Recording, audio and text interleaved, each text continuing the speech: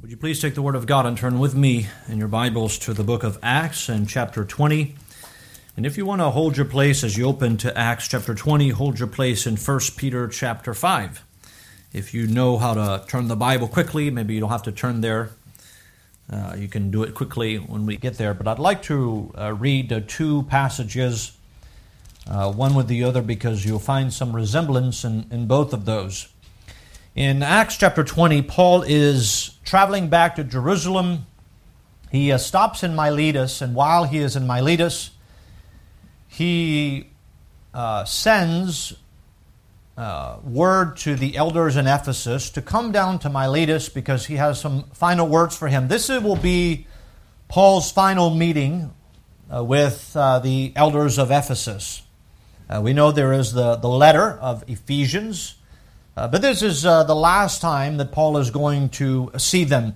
And I mentioned here that as we look at this interaction between Paul and the elders of Ephesus, there are three aspects to this meeting where Paul is encouraging the elders of Ephesus. In the first part, he gives them some reflections as to his past ministry in Ephesus. And the emphasis there is on not what was accomplished in the sense of how many people were saved and how many buildings they erected and all those things. No, it was about how he served God while he was in Ephesus.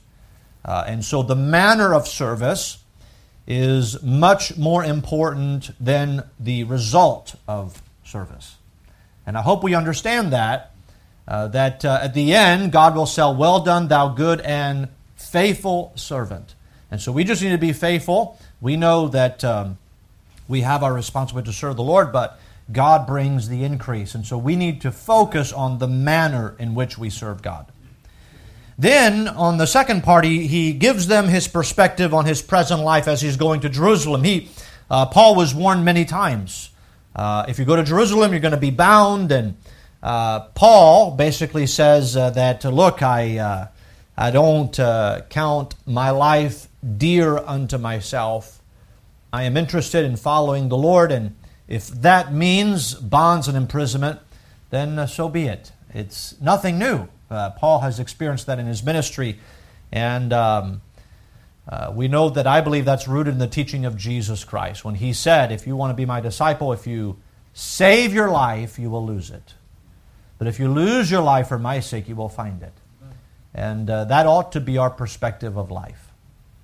The third aspect is what we're going to spend some time on in this message, and that is he's going to give these elders some, I could call it an admonition in view of the future with him being gone. In other words, Paul has his last meeting and he wants them to give specific instruction. He helps them in a perspective of the church, and he gives them some warnings as to what is going to come in the future. And I believe that we can apply this for us today in the church. And so we're going to begin reading in Acts 20, and let's begin reading in verse 17. Let's stand together for the reading of God's Word, Acts 20, beginning in verse 17.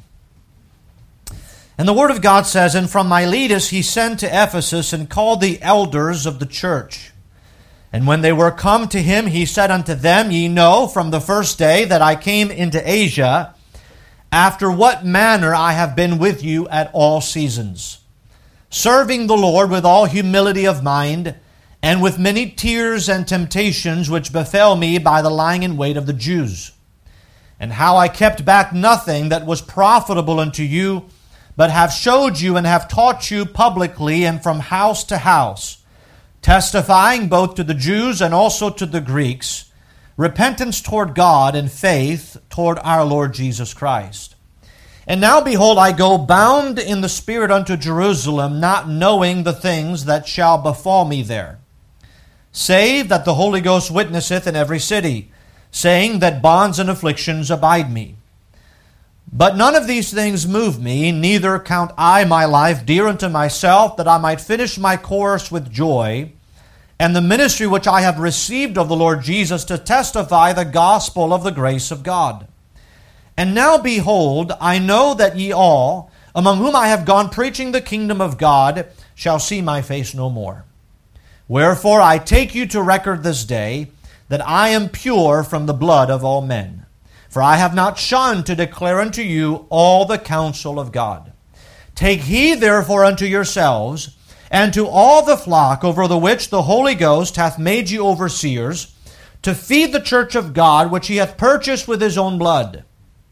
For I know this, that after my departing shall grievous wolves enter in among you, not sparing the flock. Also of your own selves shall men arise, speaking perverse things to draw away disciples after them. Therefore watch, and remember that by the space of 3 years I cease not to warn everyone night and day with tears. I'd like to bring your attention to verse 24. In his parting words, he says this, verse 28. Take heed, therefore, unto yourselves, and to all the flock over which the Holy Ghost hath made you overseers. Notice, to feed the church of who? God. I want to preach this morning on this thought. Take heed to the church of God. Take heed to the church of God. Let's pray. Father, we thank you this morning for the opportunity first to have your word, to be able to read it, to study it, and to apply it. I pray that you would help us this morning as First State Baptist Church, that you would help us to take heed as Paul instructed the elders in Ephesus.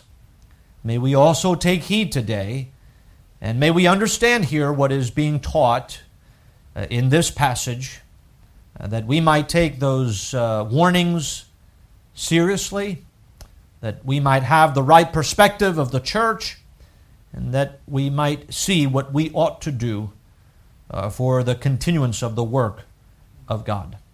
And we ask all these things in Jesus' name. Amen. Thank you. You may be seated. If you have your place, I mentioned about turning to 1 Peter chapter 5, and we know that this is Paul's instruction to the elders of Ephesus. If you go to 1 Peter chapter 5 and verse 1 through 4, we know that when Peter he wrote chapter 5 specifically to the elders, and when he's writing, the context of 1 Peter is this letter is written to believers that have been scattered because of the persecution, but he is writing to churches that are in Pontus, Galatia, Cappadocia, Asia, and Bithynia. And so this letter is going to circulate through different churches in those different regions, and he gives them a set of admonition, and this is very much like what Paul writes to or speaks to the elders of Ephesus. Peter did to the same with the elders of all of those churches, and he says this in 1 Peter 5, verse 1. The elders which are among you I exhort, who am also an elder, and a witness of the sufferings of Christ, and also a partaker of the glory that shall be revealed. And here's what he says to them. Feed the flock of God, which is among you, taking the oversight thereof, not by constraint, but willingly, not for filthy lucre, but of a ready mind. Neither as being lords over God's heritage, but being ensamples to the flock. And when the chief shepherd shall appear, ye shall receive a crown of glory that fadeth not away. And so we find here a similar instruction, and there is a similar illustration that is brought in the picture, and that is the illustration of a shepherd and his flock. God compares his church to a flock of sheep and a shepherd who is in charge of the flock. And so we see those similarities in both of those passages. But the emphasis in both of those, in Acts chapter 20, he mentions the church of God, and in 1 Peter chapter 5, he mentions the flock of God. And so I think we have a clear emphasis that we ought to take heed and understand that when we think and how we see this church, First State Baptist Church, this is not our church. It's not my church. It's God's church. It's His flock.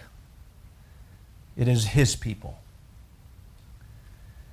And so I want to begin here as we go back to Acts chapter 20, and I want to ask three fundamental questions, and then I want to answer those questions with our text.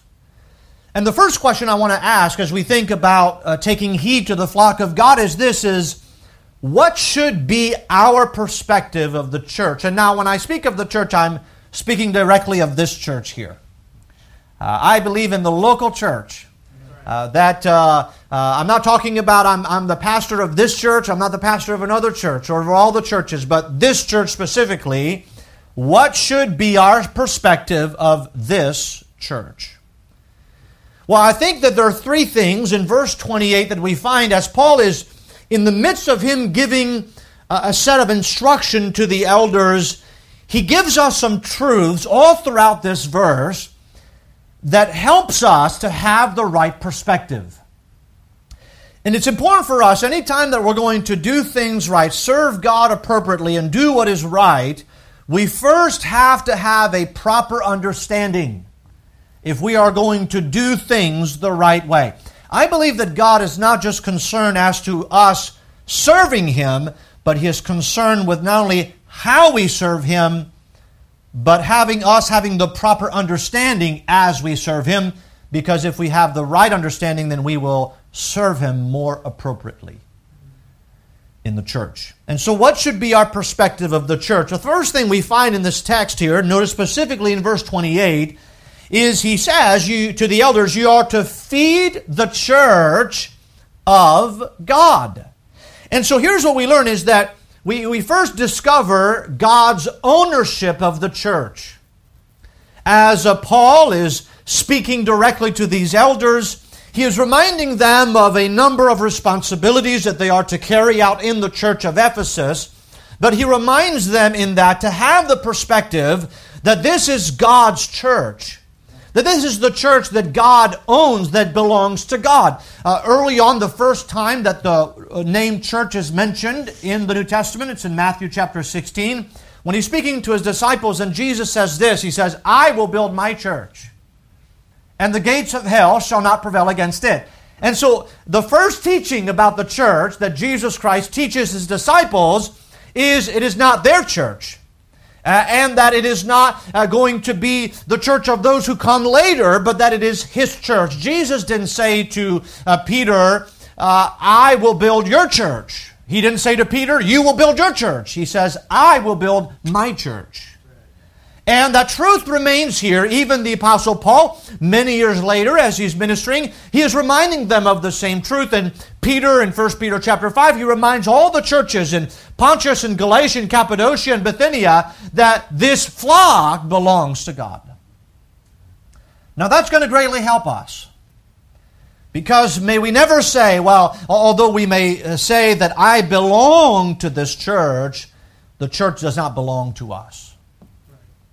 This is God's flock. These are God's people, and this is God's church. And so I think that increases the significance of the responsibility, does it not? Because Paul is not saying to the elders, well, you take care of this church. No, he says you need to take care of God's church. Well, that heightens the responsibility. Because we're not talking here about the affairs of men. We are talking about the affairs of God. And it's a serious thing. So we learn about God's ownership of the church, but then we note God's regard for the church. He says in verse 28, feed the church of God, and notice what he says, which he hath purchased with his what? His own blood. By the way, that's why we know, another verse that confirms that Jesus is God. Jesus died on the cross. He shed His blood. He gave His life for sinners. And He did so. He shed His blood. And the Bible says that without the shedding of blood is no remission. And here what we learn as we talk about the flock of God, the church of God, we learn that Jesus was God because God shed His blood for the sins of men. We understand that it was not the blood of man, it was divine blood. Pure, sinless, untainted, uncorrupted blood. Innocent blood, as we see the pattern all throughout the Old Testament. Man was never a sacrifice because what? He was guilty blood. The picture was the animal of an innocent entity. An innocent party was to shed its blood for those who were guilty, and understand, oh, the mystery of godliness, that God was manifest in the flesh. What a wonderful truth. Convicting truth, humbling truth. To think that the God of heaven, the creator of all the earth, became a man without ceasing to be God and shed His own blood for us. Well, that speaks to the preciousness of the church. You see, the church is not some light thing. It is His church and He owns it, but He speaks as to the preciousness of this flock, that it ought not to be treated as something that is secondary. Why? Because it is primary to God.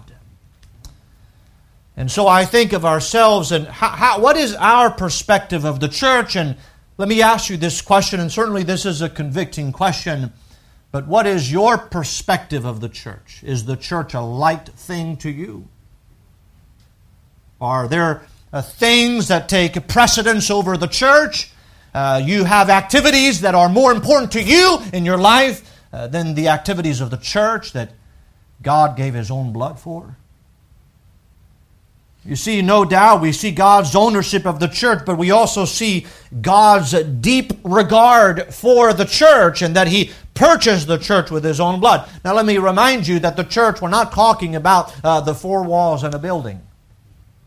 The word church it literally means a called out assembly. It is a gathering of people. And we're talking about the gathering of God's people.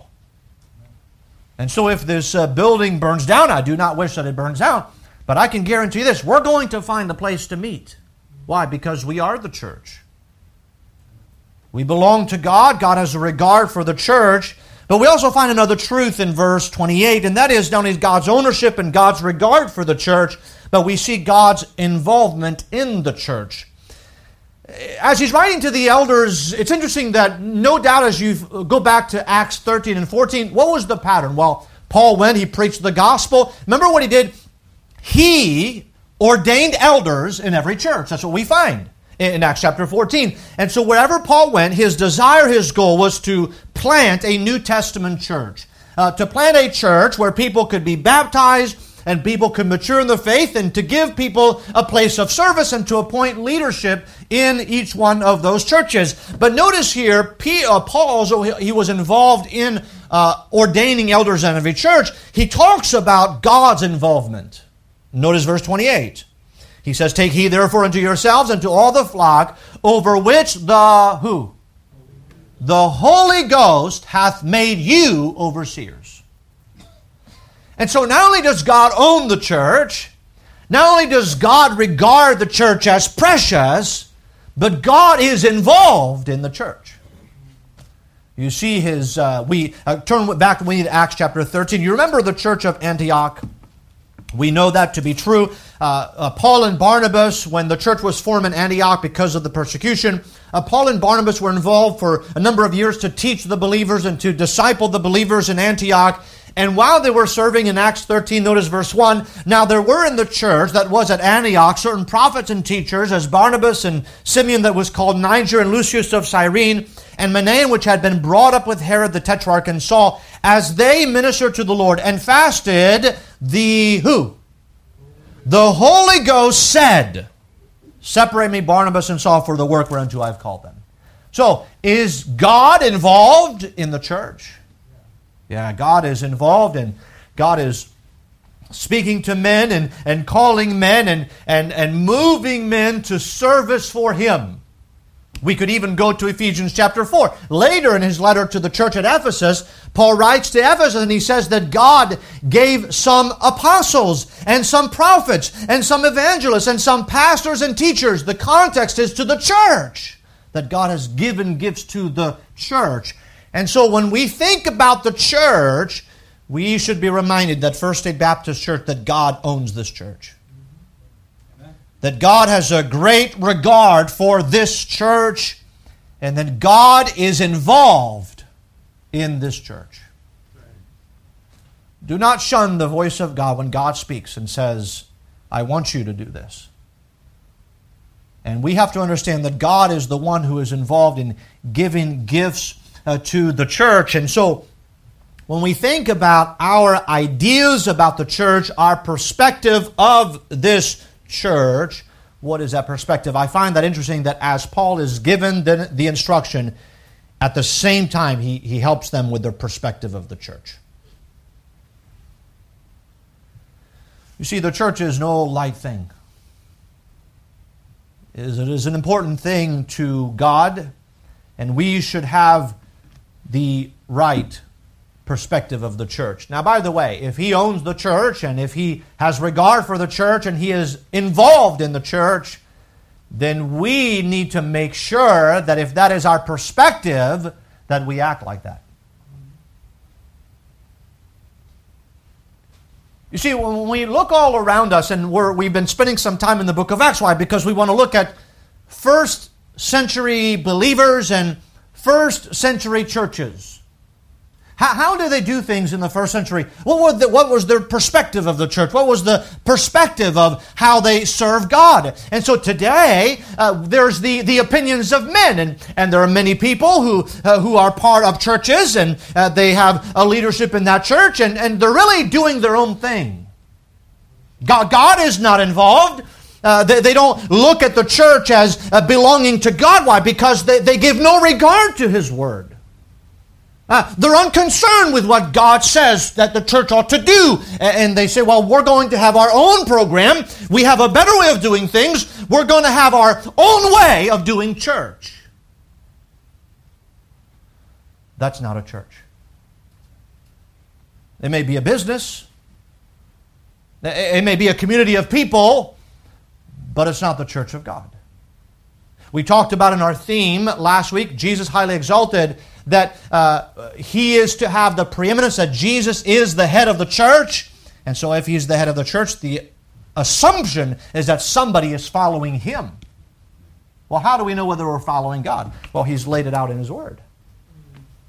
See, the problem is that we have people who identify as a church, churches who identify as a church, but they want to have nothing to do with God and nothing to do with His Word. We have a better way to do ministry. We have a better way to grow the church. And you know that by their emphasis.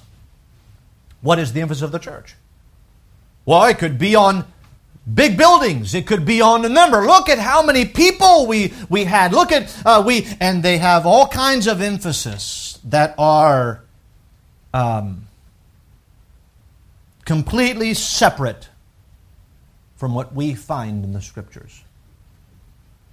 So what should be our perspective of the church? God owns it. God has a significant regard for the church, and He is highly involved in the church.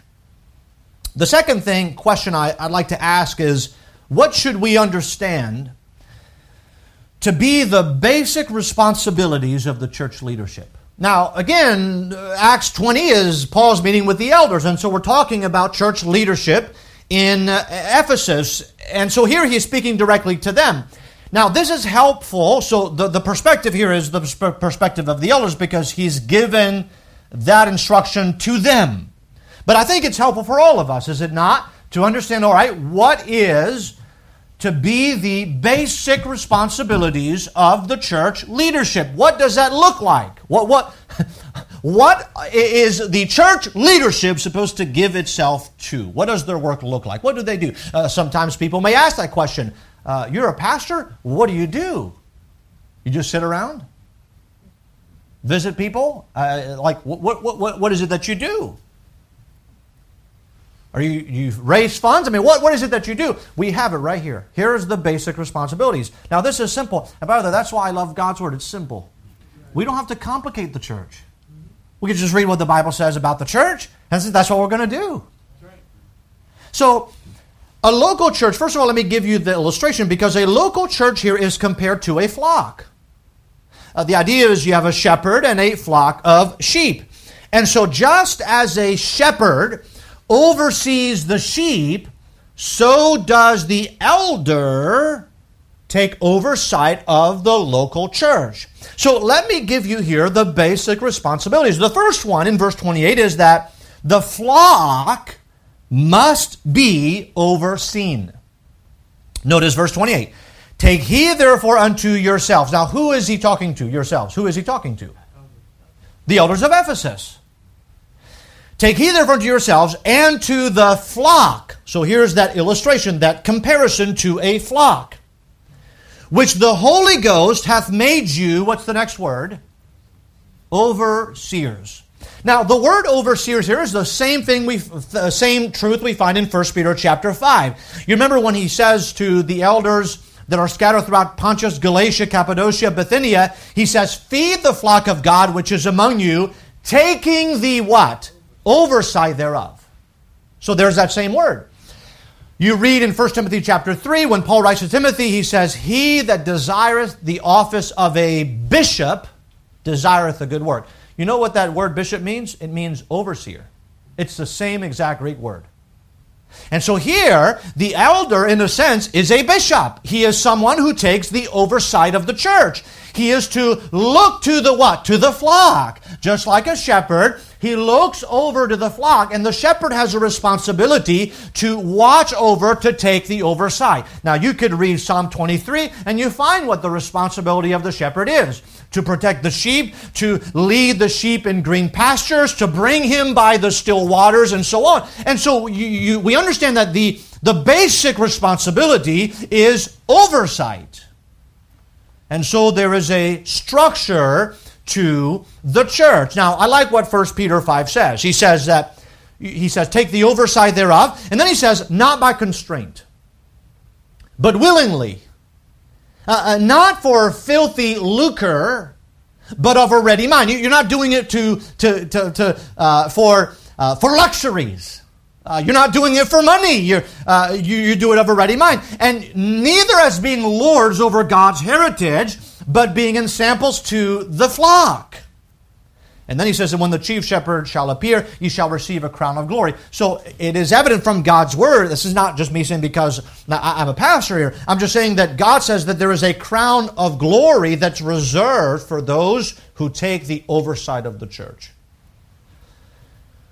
Reward entails responsibility.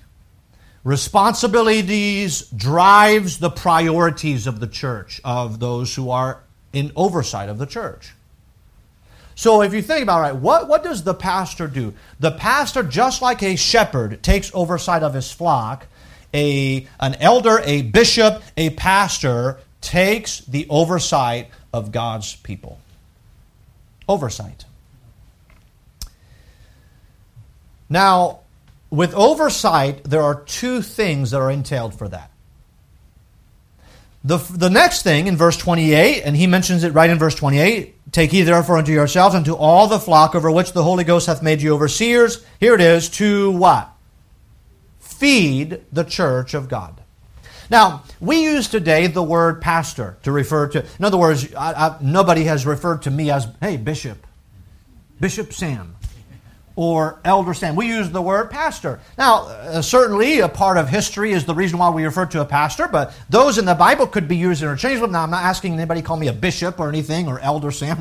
Don't do that. Pastor is just fine. But the point is, the idea of a pastor comes from the word poimen.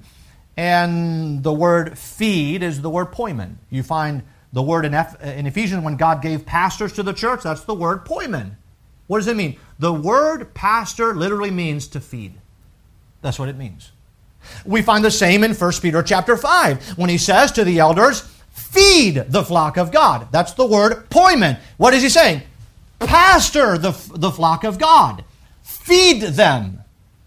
Now, I hope we all understand that this is figurative. It is not literal. I am not assigned to come with a spoon and to feed you physical food. That's not my responsibility, but it's to feed you the Word of God. That's why when Paul wrote to Timothy as he pastored the church at Ephesus, he said, preach the Word. Be instant in season, out of season, reprove, rebuke, exhort with all longsuffering and doctrine. And so when we read Hebrews, when he talks about obeying them that have the rule over you because they watch for your souls, obeying what? Wow, they just bark orders? No, they expound the Word. And it is the best thing for you to be obedient to the Word that has been expounded. So the basic responsibility is to take the oversight. That entails two things. The first one is feed. And that means to pastor, to shepherd. Now, it's interesting, when Paul, remember when he looks back in his ministry in Ephesus, he says to them in Acts 20, notice verse 20. He says, verse 19, serving the Lord with all humility of mind and with many tears and temptations, which befell me by the lying in wait of the Jews, and how I kept back nothing that was profitable unto you, but have showed you and have taught you publicly and from house to house. Notice the word. He kept back nothing that was profitable unto them.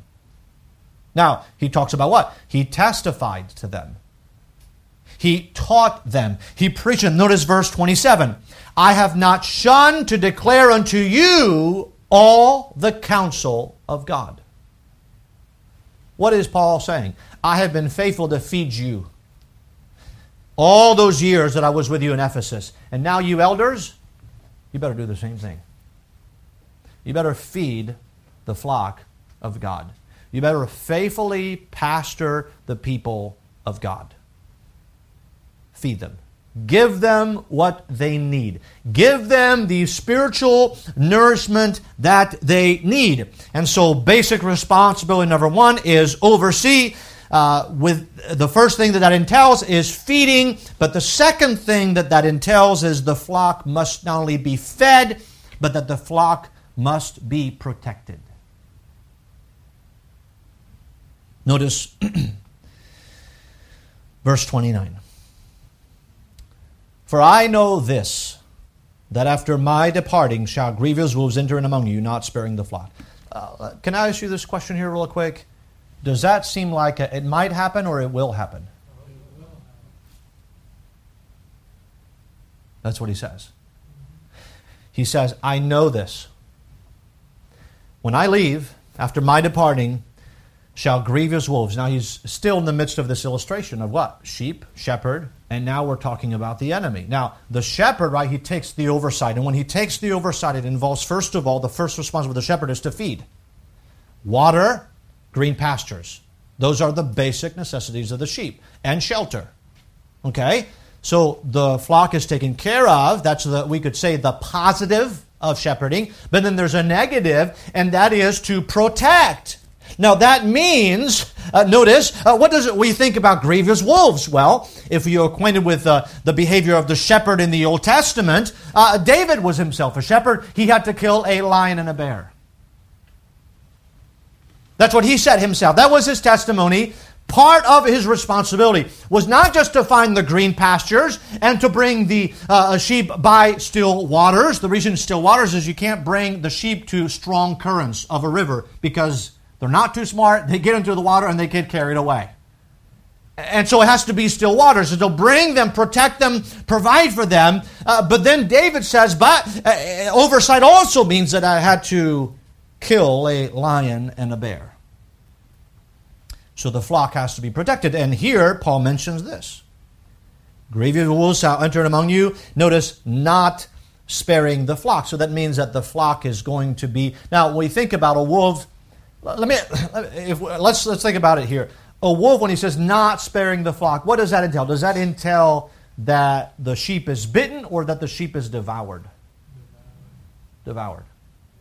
In other words, the wolf doesn't kill the sheep just to kill the sheep. He kills the sheep to devour the sheep. He doesn't injure the sheep. He kills the sheep. This is not my analogy. This is what Paul says.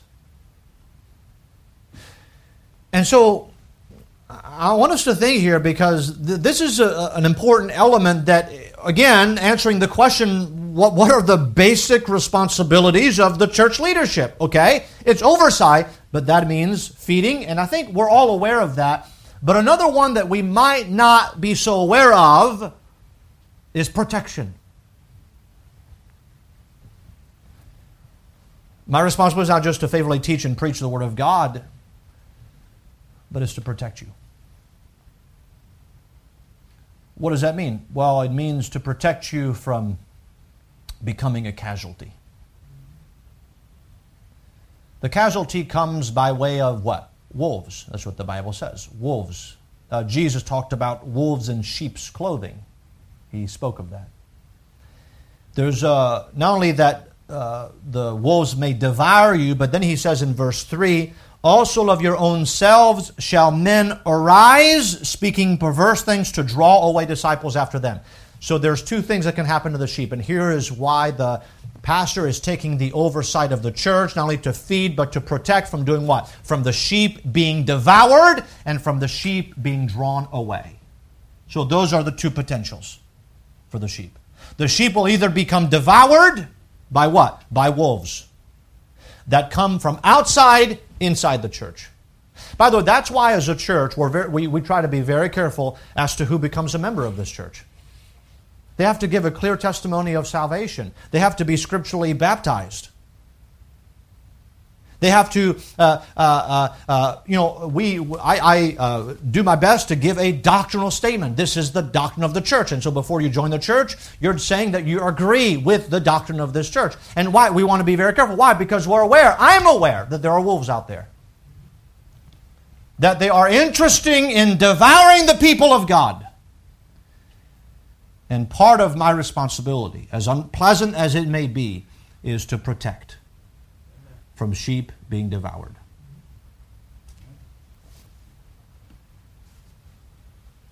Look at, for the last 5 years, and it hasn't been long then that the church has been around, and without going into details, I've had a few times, and you may not even be aware of it. I've had a few times where I've had to drive wolves away. Now you may not be aware of that. And I don't make it a spectacle. I never try to embarrass somebody publicly. But sometimes people are out to destroy God's people. And as a shepherd, I want you to understand, it is my responsibility to make sure that no one gets devoured. The second aspect is not only just for them to be devoured, but also for some to be drawn away. Now, notice here, it seems the wolves would come from the outside, inside the church to devour the flock, but then there's some that arise out of the church. That's what he says, verse 30. Also of your own selves shall men arise. Again, does that seem like a potential or that it will happen? It will happen. Speaking perverse things to draw away disciples after them. So, the oversight means protection not only of wolves outside the church, but you could say wolves in sheep's clothing within the church who try to draw away disciples after them. Here's a warning for us. How do we know whether somebody is drawing somebody after them? Who should, as a shepherd, as a pastor, who should I be drawing people after? Christ.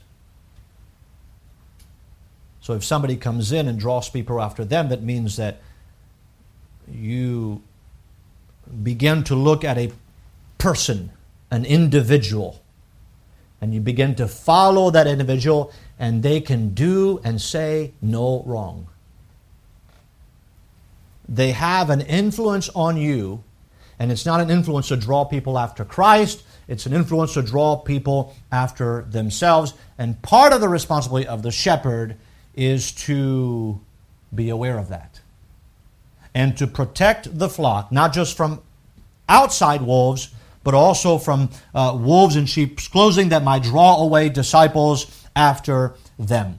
And so that is the basic responsibilities of the church leadership.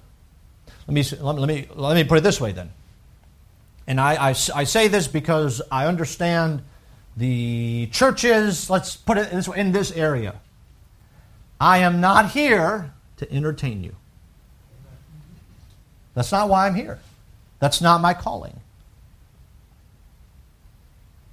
I'm here to help you be a follower of Jesus Christ. I'm here to help you, to feed you, and to protect you.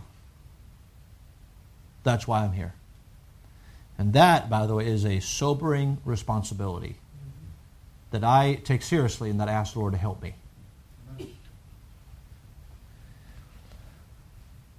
So we see what should be our perspective of the church, what should we understand to be the basic responsibilities of church leadership. But there's one more thing we find, that what are the dangers facing the church of God?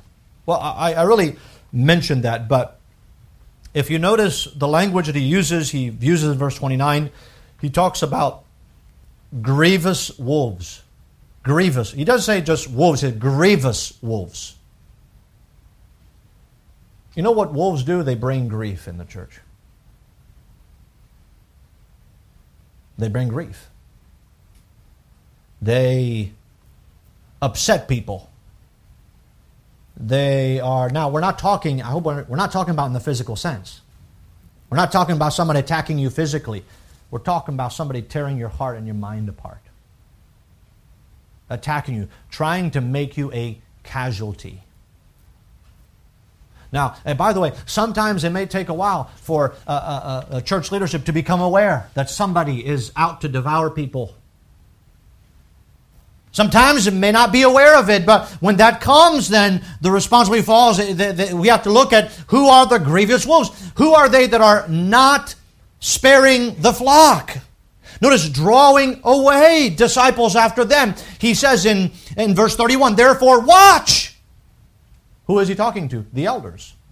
Watch, be attentive. Watch what's going on. Are there sheep that are being injured?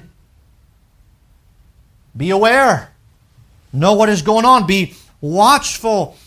He even mentions himself. He says, I warn you, everyone, night and day, here it is, with tears. With tears. As I mentioned, the two basic dangers of the church is that the sheep might be devoured or that they might be drawn away. And so as we think about the church, I think it's important for us because obviously this is not a private conversation between Paul and the elders. We have it recorded for us.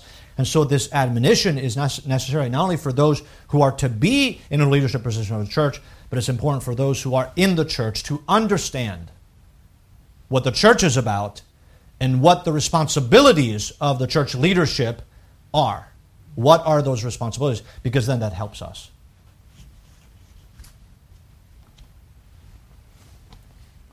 I've been in churches and I've seen many times where there's discord and strifes.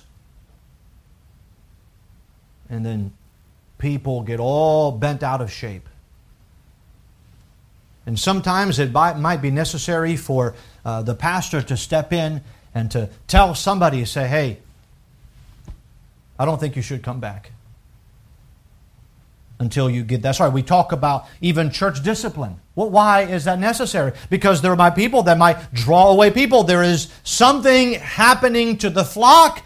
And sometimes we might look at the pastor and might say, well, I don't understand why the pastor did this.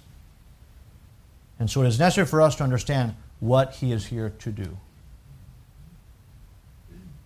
So two aspects of that, feed and protect.